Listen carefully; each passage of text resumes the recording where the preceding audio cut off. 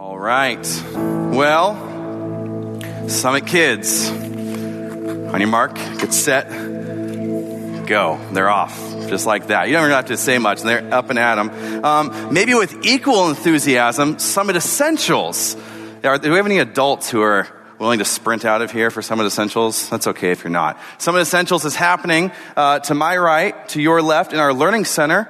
If you're planning on going to that, now's a great time to go. If you weren't planning, that is an opportunity to hear from one of our elders, and he's going to share about Summit Church and a little bit more about who we are. Maybe you went to lunch with the pastors previously.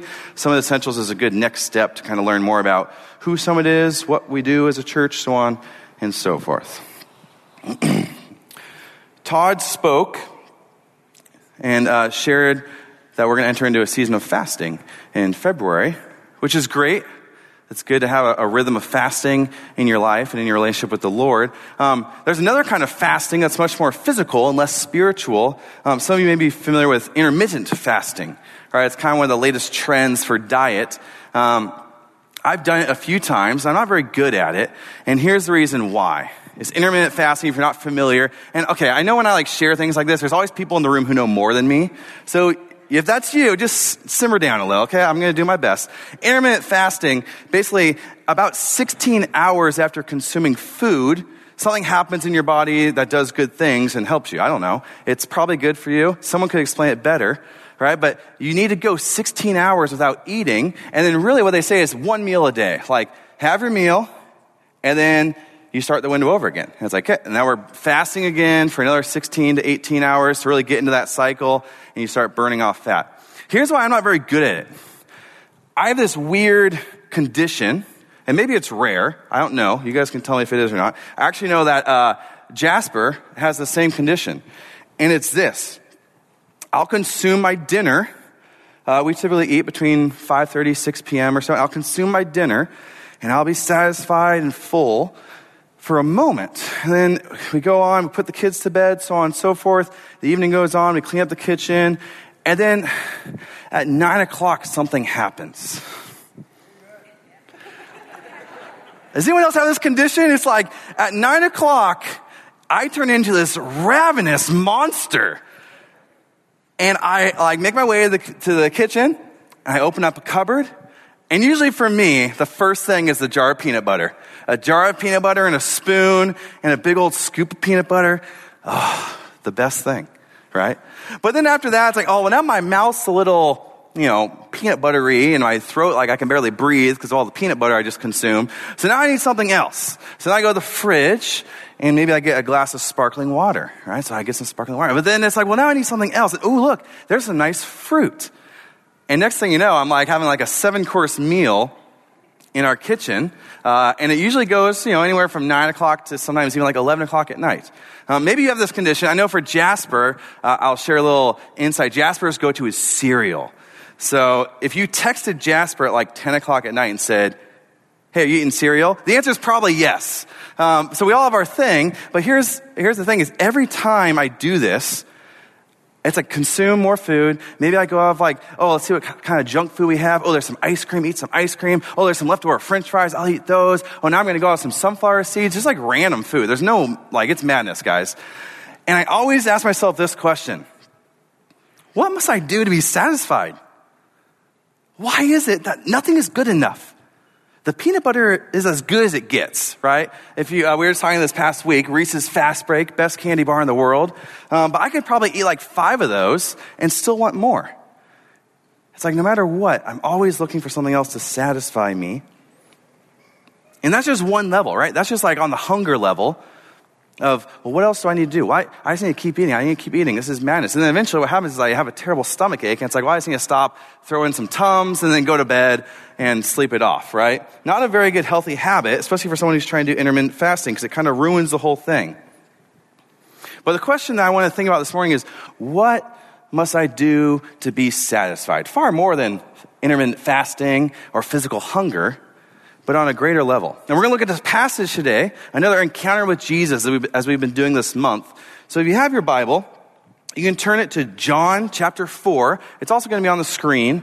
I do youth ministry, so I understand that oftentimes Bibles are hard to come by, which is weird because most teenagers have a cell phone, and there's like 75 different Bible apps. But anyway, it's on the screen if you want to follow along. So let's take a look. Here we go. Starting at verse 1.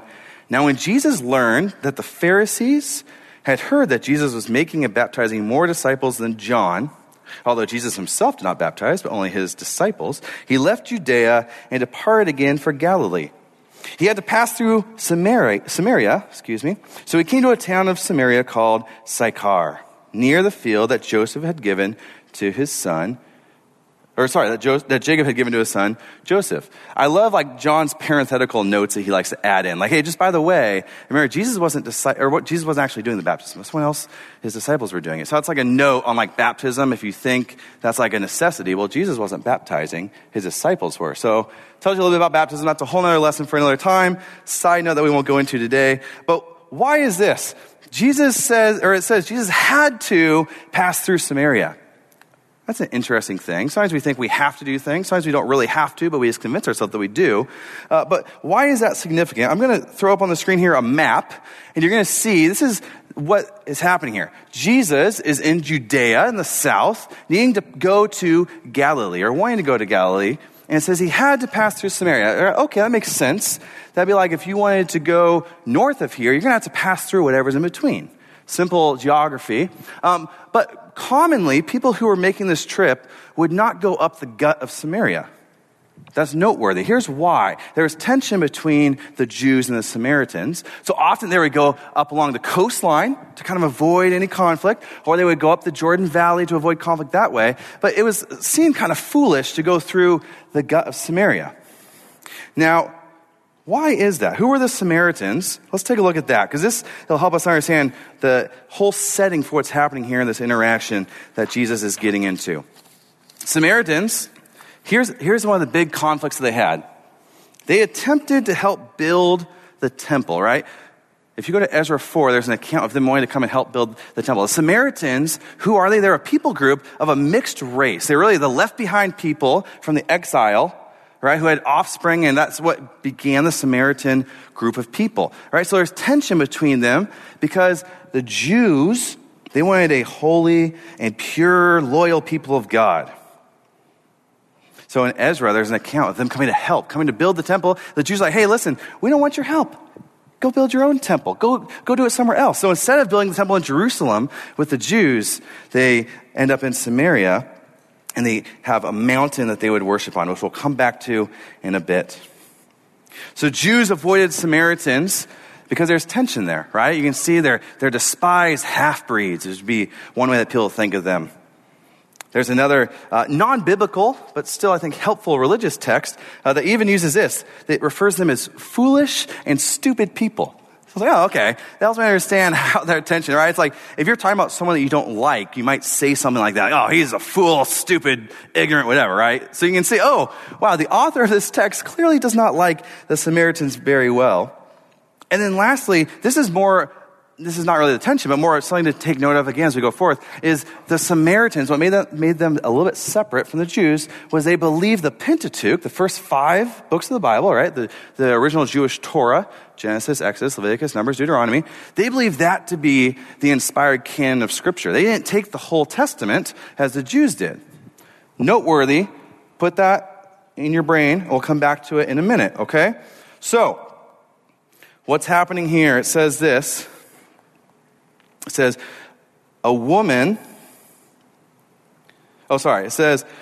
Jacob's well was there. So Jesus, wearied as he was from his journey, was sitting beside the well. It was about the 6th hour. A woman from Samaria came to draw water. Now, interesting, 2 notes there, I think, is one, Jesus was wearied. What? Jesus, this is God, the God of the universe. How is he wearied? How is he tired, right? Doesn't he have like an endless supply? I don't think Jesus is going down and scooping peanut butter in the kitchen at 10 o'clock at night, right? Well, noteworthy here, Jesus was human, right? Hopefully we know this. Fully God, fully human. We're seeing some of his humanity here in his flesh. Hey, look, even Jesus is tired from this journey. He's tired. He's exhausted. It's the 6th hour. So if you're thinking that like, 6 hours, 6 a.m., no, differently. They would measure from the sunrise in 6 hours. So maybe the sun rose approximately 6 a.m., you would assume, in the Mediterranean area. So this is probably right around noon, midday. So Jesus is tired, it's hot, you can imagine. He goes to this well to get a drink.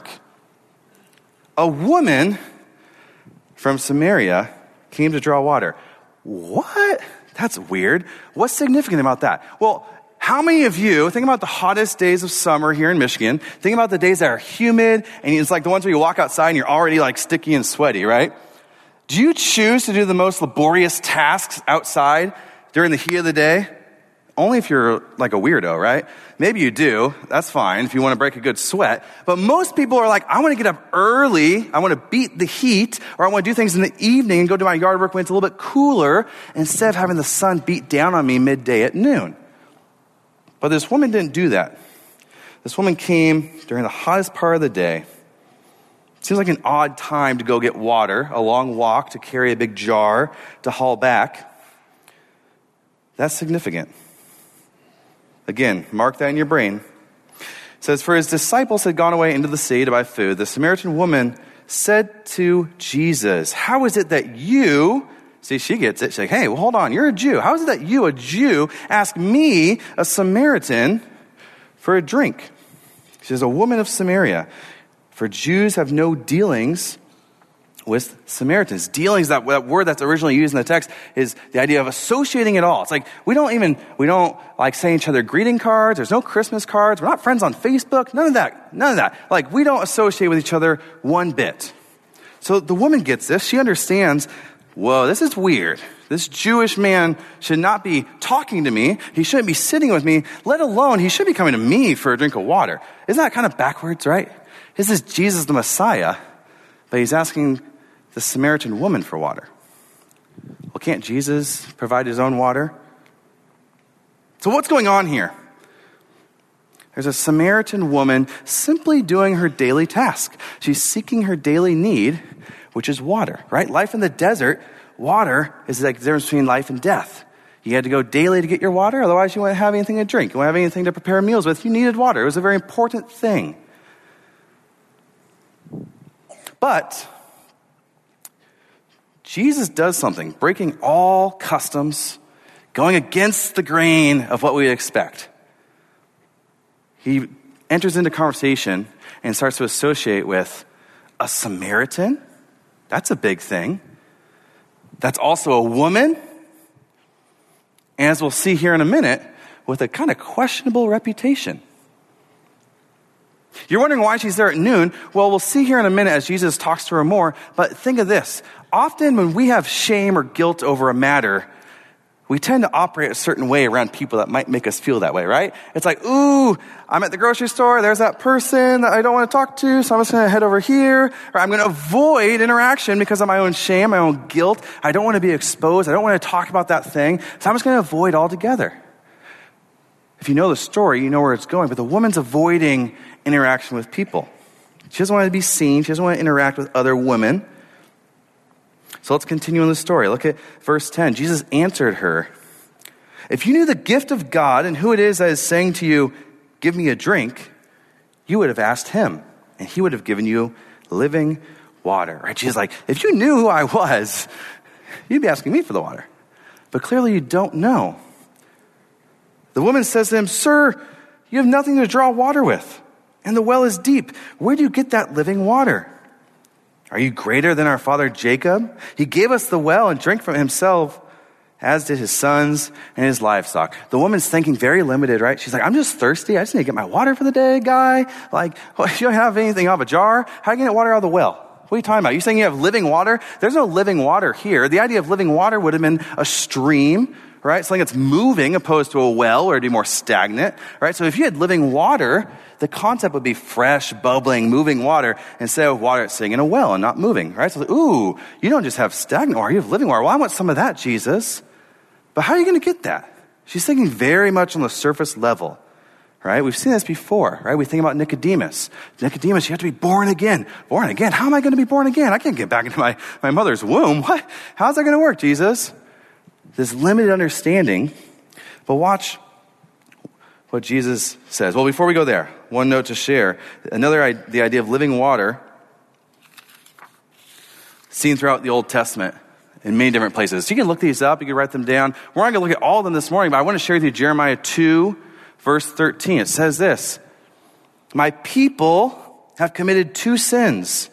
They have forsaken me, the spring of living water, and have dug their own cisterns, broken cisterns that cannot hold water." Right? Cisterns, great place for water, but a broken one, what good is that going to do? To reject the living water and say, well, no, I got a better way. I can meet my own needs. I can go build my own well. I can build my own cisterns. I can go there for water. But the cistern that's broken is no good for water. You're not going to want to drink from that, and it's certainly not going to hold for very long. So the people have rejected the fresh, running supply that God provides, choosing for themselves instead nasty, stagnant water. The woman was settling, saying, well, this is what I do. I come here every day. I come at noon, and I get this water. And this is just the life I live. I've accepted it.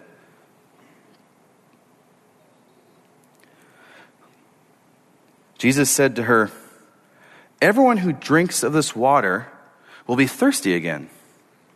But whoever drinks of this water that I will give him will never be thirsty again. The water that I will give him will become in him a spring of water welling up to eternal life."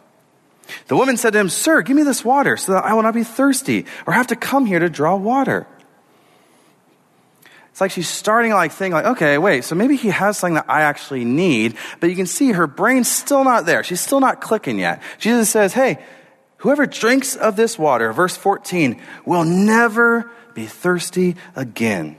The water that I will give him will become in him a spring of water, welling up to eternal life. It'll be ever satisfying. You won't need to keep going back to the well over and over and over, right? You won't need to go back to the kitchen to get your jar of peanut butter or whatever snack you need late at night to tie you over to the morning because you'd be satisfied. But the woman's still not getting it, right? Look at verse 15. "Sir, give me this water so I will not be thirsty or have to come here to draw water." She said, okay, sir, I understand you have this water that's gonna be really good for me. Give me it. I don't want to keep coming here. I don't want to keep coming back here every day. I have too much shame. I don't want to be seen. I want to hide. I just want to stay at home where I don't have to go get water anymore. It sounds kind of like this. It sounds like she's saying this. Meet my needs so I don't have to be inconvenienced.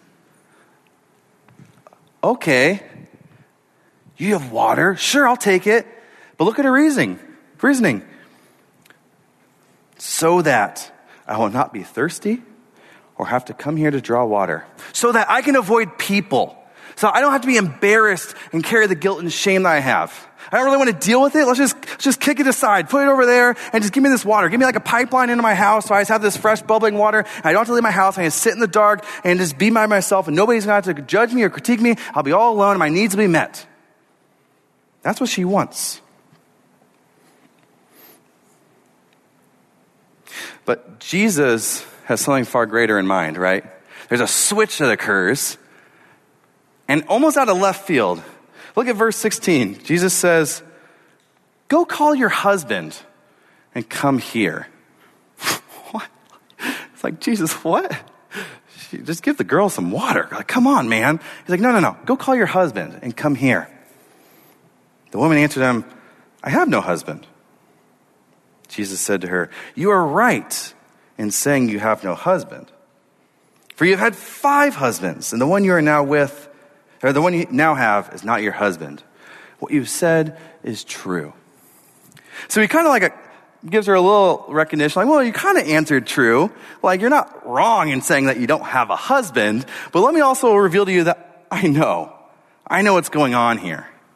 I know that you have had 5 husbands. I know that the guy you're living with now is not your husband. I know that you're here at noon because you have a reputation in the community as someone that would have so many husbands and be with so many different men, that you're coming here because you're so ashamed of yourself that you just want to have your needs met on your own terms. You don't want anybody to poke fun at you. You don't want to be around the woman because they think these things about you. You don't want to be around the men because they think certain things about you. You just want to come here and get your needs met. If I'm the woman, I'm like, I just want to sink and shrink and crawl into a hole. That didn't mean to rhyme, but that works. Sink and shrink. You can laugh, it's fine. But not courtesy laughter, okay? Like real laughter. We maybe relate to this woman, or we have certain moments. Maybe you've been like you've had your mail read before, where someone's like, yeah, I'm not buying it. I think the reason you're acting that way is really because you're upset because blah, blah, blah, blah, blah. And you're like, oh, dang it. Like this happens often in my marriage, right? Becky will be like, I think you're just upset about that thing from this morning. And I'm like, no, that's not it. And it's like, okay, maybe that is it. Maybe I'm still holding on to that thing. But the feeling inside is, oh, I've been exposed. Jesus knows. Jesus knows. And what is he doing here? Well, the opinion of Jewish rabbis, right, the teachers of the Jewish law, it was thought that you could legally have 3 marriages, legally, but anything beyond that would have been like a no-no, right? So for various reasons, like, well, 3 is like the number, but you're at 5. You've like blown past it. They also didn't approve of common law marriage, right? So you've had 5, you've blown past the 3, you're still living with this other guy in this common law situation. Big no-no. It's like, what are you doing? If Jesus were a normal rabbi, this may have gone differently. But Jesus focused way more on something deeper than the physical life, right? He wanted to go deeper to something more spiritual. Just like Nicodemus, her brain went here, and Jesus is out here, right? Something far greater. She's thinking too simple. She's thinking on the surface level. But Jesus wants to expose and say, hey, look, you want the living water? Here's what it's going to take. We're going to have to talk about that thing. We're going to have to deal with that thing that you don't want to deal with. Because guess what? To have the living water, you have to step into some spiritual repentance. You have to do something about this. So the woman desires a shift. Look at this quote from John MacArthur that pertains to this passage. He says this, he says, in order to make it, as with any lost sinner, this woman needed to understand 2 crucial issues before she could receive the living water of eternal life. Namely, the reality of her sin and his identity as Savior.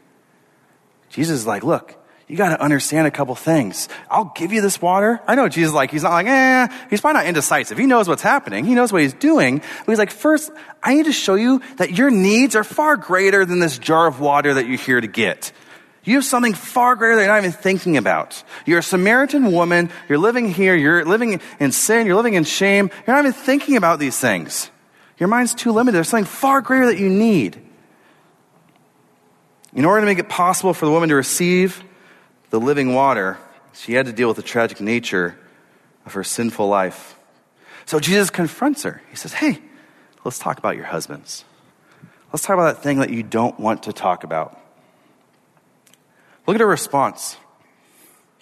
Verse 19, the woman said to him, Sir, I perceive that you are a prophet.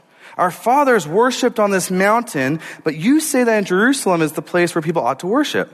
Jesus said to her, Woman, believe me, the hour is coming when neither on this mountain nor in Jerusalem will you worship the Father. So it almost seems like the woman's starting to buy in. She's like, okay, I see it. You're a prophet. You're able to tell me what I've done in my life. So if I did want to worship, well, where would I go?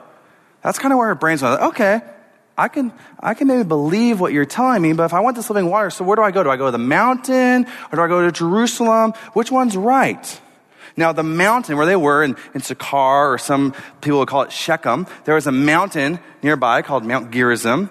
And that, remember back in the beginning, Ezra 4, when they didn't get to build the temple, and it was like, hey, we're going to take our ball over here and play otherwise, they went to the Mount of Gerizim, and they built their own place of worship at the mountain. So Samaritans would worship here, Jews would worship in Jerusalem at the temple. So that's what she's asking. She's like, so which one is it? Do I go to the mountain? Do I go to Jerusalem? Look what Jesus says. It says, Jesus said to her, Woman, believe me, the hour is coming when neither on this mountain nor in Jerusalem will you worship the Father.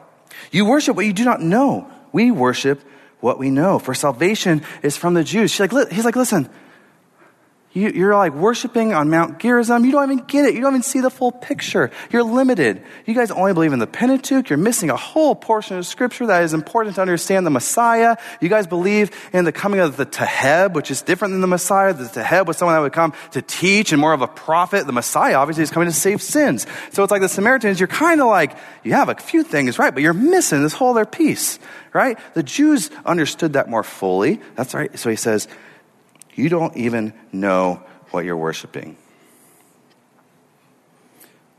But the hour is coming and is now here when the true worshipers will worship the Father in spirit and truth. For the Father is seeking such people to worship him. God is spirit, and those who worship him must worship in spirit and truth. In other words, hey, it don't matter if you're on the mountain. It don't matter if you're in Jerusalem. If you're not worshiping in spirit, if your internal being, if your heart is not set in the right spot, that could be easily translated to West Michigan, right? Doesn't matter if you're at Summit Church or this church or that church. Doesn't matter if you sit in the front row or the back row, or you worship with your hands in your pockets, your hands up in the rafters. Are you worshiping in spirit and truth? Spirit being, hey, God is spirit. He's living in among us. He wants our spirit to be worshiping him, but we also need to be worshiping in truth, right? In truth being God's word. God's given us his truth through his word, right? Think about John 1, the very beginning of this gospel. The word became flesh to dwell among us. So there's truth, right? So we can't just worship willy-nilly. Like the word of God has given us some structure for how that should happen. The woman's response, he says this. She says, I know that. Now it's interesting. It says Messiah is coming. Probably, as it was recorded, she probably would have said, I know that Taheb is coming. I know that the guy that we're waiting for is coming to teach us. When he comes, you can see the parenthetical John puts, he who is called Christ, when he comes, he will tell us all things. So she's like, well, I know he's going to come. He's going to teach us and help us understand all these bigger pictures. But Jesus says this, I who speak to you am he. I am. I am who the Jews have been waiting for. I am who the Samaritans have been waiting for. I'm the one to set the record straight. I'm not only here to teach and help you understand, but far greater than that, I'm here to save you from your sins. Just then, verse 27, his disciples came back. They marveled that he was talking with a woman. But no one said, what do you seek? Or why are you talking with her? You see, for someone like Jesus, a teacher, to be interacting with a woman, big no-no, right? They wouldn't teach those things. In their culture even, people would think that a rabbi teaching a woman was one of the worst things possible. They wouldn't do that. They wouldn't interact with women. They wouldn't interact with laborers. They thought, they don't need to know theological things. Just go build things, right? Like, this is all too heady for you guys, too intellectual. Just go build. So the disciples see this, and they're probably like, whoa, what's going on here, Jesus? But they don't say anything. Here's an interesting note I learned this week in my studies is some rabbis or some Jews, different rabbis believe this, that even to teach your own daughter anything theological would be the equivalent of sending her off to be a prostitute. What? Like, that's extreme. It's like, don't even teach your daughter. It'd be better for her to be a prostitute than for you to teach her theological things. So you can see the understanding of the culture of women. Hey, have your place over here. You don't get to know theological things. So his disciples are probably like, what in the world? Like, he can't be doing that. But I also imagine they've been with Jesus now long enough that they're probably like, let's just see what happens here. Let's let this play out. I think we're gonna understand more in a minute. What happens next? It says, the woman left her water jar and went away into town and said to the people, come, see a man who told me all that I ever did. Can this be the Christ? They went out of the town and were coming to him. So suddenly she leaves her water jar. Now there's varying thoughts. There's nothing conclusive of, well, why did she leave her jar? Was that intentional? Did she leave it for Jesus because Jesus didn't have a jar and he was still thirsty and hadn't drank yet? Was it because she was so excited she just forgot? No conclusive thought on that. But here's what I know. You probably have experienced that. You're so focused on one thing. You're doing a task, whatever it may be, and then something else happens. And it's like, whoa, Pause, don't care about this anymore. Now I'm off this way, right? We've probably all experienced that to some degree. This past week, I was down in our basement. I was doing laundry. I was frustrated because I had left the clothes in the washer overnight, so the clothes were wet and they smelt just a little bit, and that weirdness that you get, right? And so I'm down there doing laundry, frustrated, and all of a sudden I hear this sound that sounds like a 1-year-old girl falling downstairs, which is exactly what it was. It was a 1-year-old girl tumbling downstairs, and I hear my wife shriek and yell, "Sam!" Suddenly, guess what? I didn't care about the laundry anymore. I did later when I came back and smelt it again. But for that moment, I was like, whoa, laundry, be right back, don't care. I sprint, I turn up the basement stairs. I'm trying to go so quickly, I stumble up the stairs, I fall down, I hurt my toe. I get upstairs, and Willow's laying at the bottom of the stairs screaming. Thankfully, she's okay. But in the moment, it was like, nothing else matters. This is too much of an importance right now. The laundry can wait. The thing I was upset about then can wait. We'll get back to that maybe later, but this thing's more important. Maybe you've had an experience like that where suddenly there's this quick shift. I think that's what happens here with the woman. She's like, oh, this water jar, whatever. I need to go to town. Something just happened here, and I need to go tell people about that. The question we started with this morning was this: what must I do to be satisfied? The woman came looking for a certain kind of satisfaction, right? She came to satisfy her daily need of water. We all probably have the same question. Beyond late night hunger, but more about life in a bigger way. What must I do to be satisfied? Do I need to get a promotion at work? Do we need a new house? Maybe if we had a little bit more money in our savings account. Maybe if this was that way or that was this way. Maybe that would satisfy me. The woman had a need. She wanted it to be satisfied. She hid. She kept a low profile. She avoided people. Just kind of stuck on the hamster wheel of life, trying to get through one more day, trying to have her needs met just to be satisfied for a little bit, and then back again the next day, back to the well, back to the well, back to the well. There's 3 things this morning that I want us to take away. If you want to be satisfied, what must you do? The first one is this: recognize your spiritual thirst. Far beyond how we may thirst for other things. Have you set aside your water jar? Do you recognize that your spiritual needs are far greater than any other need that you may have? The question to think about this morning is, what is your water jar? What is the thing that you constantly go back to? When you've had a rough day, you turn to it. When you need to feel better about yourself. But for me, I'm sure you guys can relate to this, those things never seem to satisfy, right? Maybe it's sports. Sometimes I get on my phone on the ESPN app and I read sports articles. And I can sense like this, I just want to be satisfied. And I read one article and I read another article and I just keep going. I'm like, you know what? This just isn't doing it. These articles aren't good enough. And then maybe I get on Facebook and I start watching reels on Facebook. And some of them are kind of funny, and some of them are maybe helpful DIY hacks for the house or whatever. But I just keep going, and then I'm like, you know what? This isn't good enough. It's not really satisfying me. Maybe for you it's something different. Maybe for you it's money. Maybe you're a workaholic where you're like, well, I just need to have a little bit more money, and that next vacation, I just got to have my eyes on that next vacation and get to the next thing. Maybe it's alcohol. Maybe it's pornography. Maybe it's success. I think we all have some form of a water jar that we turn to and we go back to, trying to just get our needs met. But guess what? The water jar, you take it home, you drink it, and it's empty again. You're back in the same place.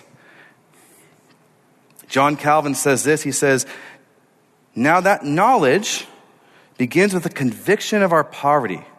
For before anyone desires a remedy, he must be previously affected with the view of his distresses. Thus the Lord invites not those who have drunk enough, but the thirsty, not those who are satiated, but the hungry, to eat and drink. And why would Christ be sent with the fullness of spirit if we were not empty? Have you recognized your spiritual thirst? Have you come to terms with it? Hey, you know what? There's nothing on this earth that's going to satisfy the real thirst I have. Here's the next one. The woman figured this out. step into spiritual repentance. Jesus revealed to her, hey, your need is far greater than this jar of water. I've shown you that you need something even more. I've shown you that you need a spiritual satisfaction that this water is not going to do. He showed her how desperately she needed something more.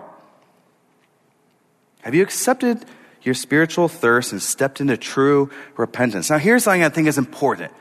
I've found personally, you may disagree, I found that our society tends to get confused about confession and repentance, right? Different things. Confession is like, I was wrong and I'm sorry. But that's not repentance. Right? Repentance is something far greater. Repentance is like, hey, I'm going this way, and guess what? I'm going to do a 180, and I'm going to start going this way now, because that thing wasn't doing it for me. That's repentance. It's not like, well, I'm sorry, I'm just going to go do it again, and here I am, and now here I come back. Well, I'm still sorry. Confession, okay, but to repent. The woman doesn't really confess willingly, right? She's like, well, I don't have a husband. She's like holding back a little bit. But then Jesus kind of walks her into it. But the act of leaving her jar, that's her doing a 180. She's like, oh, I was going this way. I was going to the well, but guess what? I need to go back. I need to go to the town that I'm rejected in, the town that I'm made fun of in, the town where I have no good reputation, where I'm a woman, where I shouldn't be speaking to anyone. I shouldn't be speaking to men. I shouldn't be doing anything. I'm going to go to the town and tell them what I just encountered. Which leads us to our third one. Embrace your spiritual identity. Have you abandoned all customs and rituals and norms, political correctness, and embrace Jesus as the only one to satisfy your thirst? The woman does, right? She's like, guess what? I might have 5 husbands. I might be living with a man, but right now I don't care anymore. I don't care. The guilt and the shame is gone because I just experienced something far greater. So I'm going to go into town. I'm going to talk to these men about something theological. I'm going to say, hey, listen, I know I'm not supposed to say this, but I'm going to say it because it matters more than anything else in this moment. I've had my thirst met. I've been fed something, and you guys need to hear this. She goes into town. She's a woman. She's a disgrace. She's lowly. It sounds terrifying, right? But she doesn't care. She's like, in this moment, my needs have been met. My thirst is satisfied. I don't need my water jar anymore. And I'm going to town. Guys, look, I just met this man at the well. He told me everything I ever did. It might be the Messiah. We got to go. We got to go right now. Have you experienced that? Have you embraced your identity in Christ in that way? Where you're like, suddenly, guess what? My insecurities are gone. I don't need that thing anymore. I can stop going back to that thing that I used to go to years and years and years over and over. And I can go somewhere else and have my needs met. My spiritual thirst can be satiated finally. I don't have to keep going back to the well with my water jar, embarrassed and lowly because of my sin and the nature of it all. Look what happens as a result. There's a little interaction there. I'm not trying to dismiss it, right? All of Scripture is important. The disciples come back. They're like, hey, we have food. Jesus is like, you guys don't have any food. You don't know what you're talking about. It's kind of the same lesson, right? Where it's like, I have food you guys don't even know about. And they're like, well, I don't get it, Jesus. Because again, they're like this, right? Jesus is like, you guys, come on, stay with me, right? That's a brief paraphrase. But then look at verse 39. Look what the result is. The woman sees her spiritual thirst. She steps into repentance. She embraces her identity. Look at verse 39. Many Samaritans from that town believed in him because of the woman's testimony. He told me all that I ever did. So when the Samaritans came to him, they asked him to stay with them, and he stayed there 2 days. And many more believed because of his word. So look at verse 39. They believed because of the woman's testimony, but then they believed because of the word. They said to the woman, it is no longer because of what you said that we believe, but we have heard for ourselves, and we know that this is indeed the Savior of the world. This all happens because the woman recognizes those 3 things. She steps into the identity that Jesus has given her and says, hey, I got to go forth. I got to go do something about this. So what about my shame? I don't have that anymore because guess what? Jesus has given me something far better that will always satisfy me. Folks, some of us have probably done some of these 3 things before. Maybe they're a regular occurrence. But I wonder this. I can't help but wonder, what happened to the woman? Did she go back to the well? Did she go back to other men? Did she stay with the guy? Did they get married? We don't really know. But I know that some of us maybe have experienced this at one point in our life. And as time goes on, we kind of start doing this. And suddenly it's like, well, that well I was at was pretty good. That nasty drinking water. It makes me think of my dog growing up. We had a couple Springer Spaniels. One of them was named Maylee. Maylee was a great dog. You give her, she was very communicative in her dog ways. So she would let you know when she was thirsty. And you go, and she was also like a total diva. Like, come on, dog. She would only drink water fresh out of the fridge, like the nice chilled filtered stuff.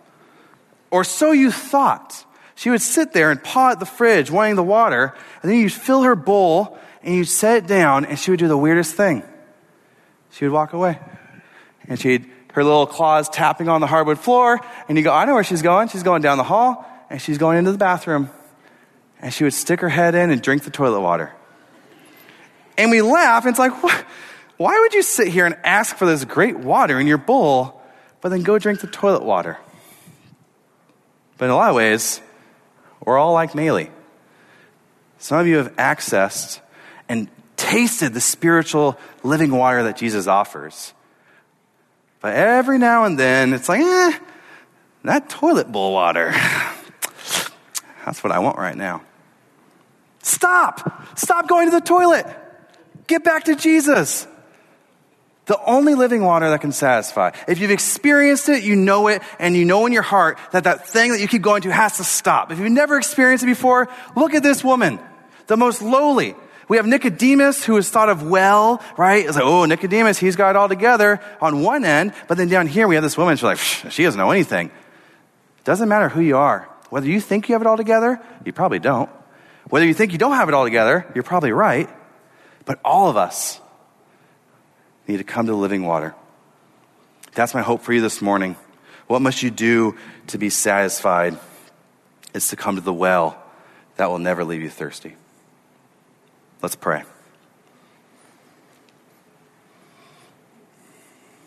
Father, thank you for this account of this encounter with Jesus. I often wonder about my own life, my own trivial things that I often turn to and run back to, thinking that they'll make me feel better.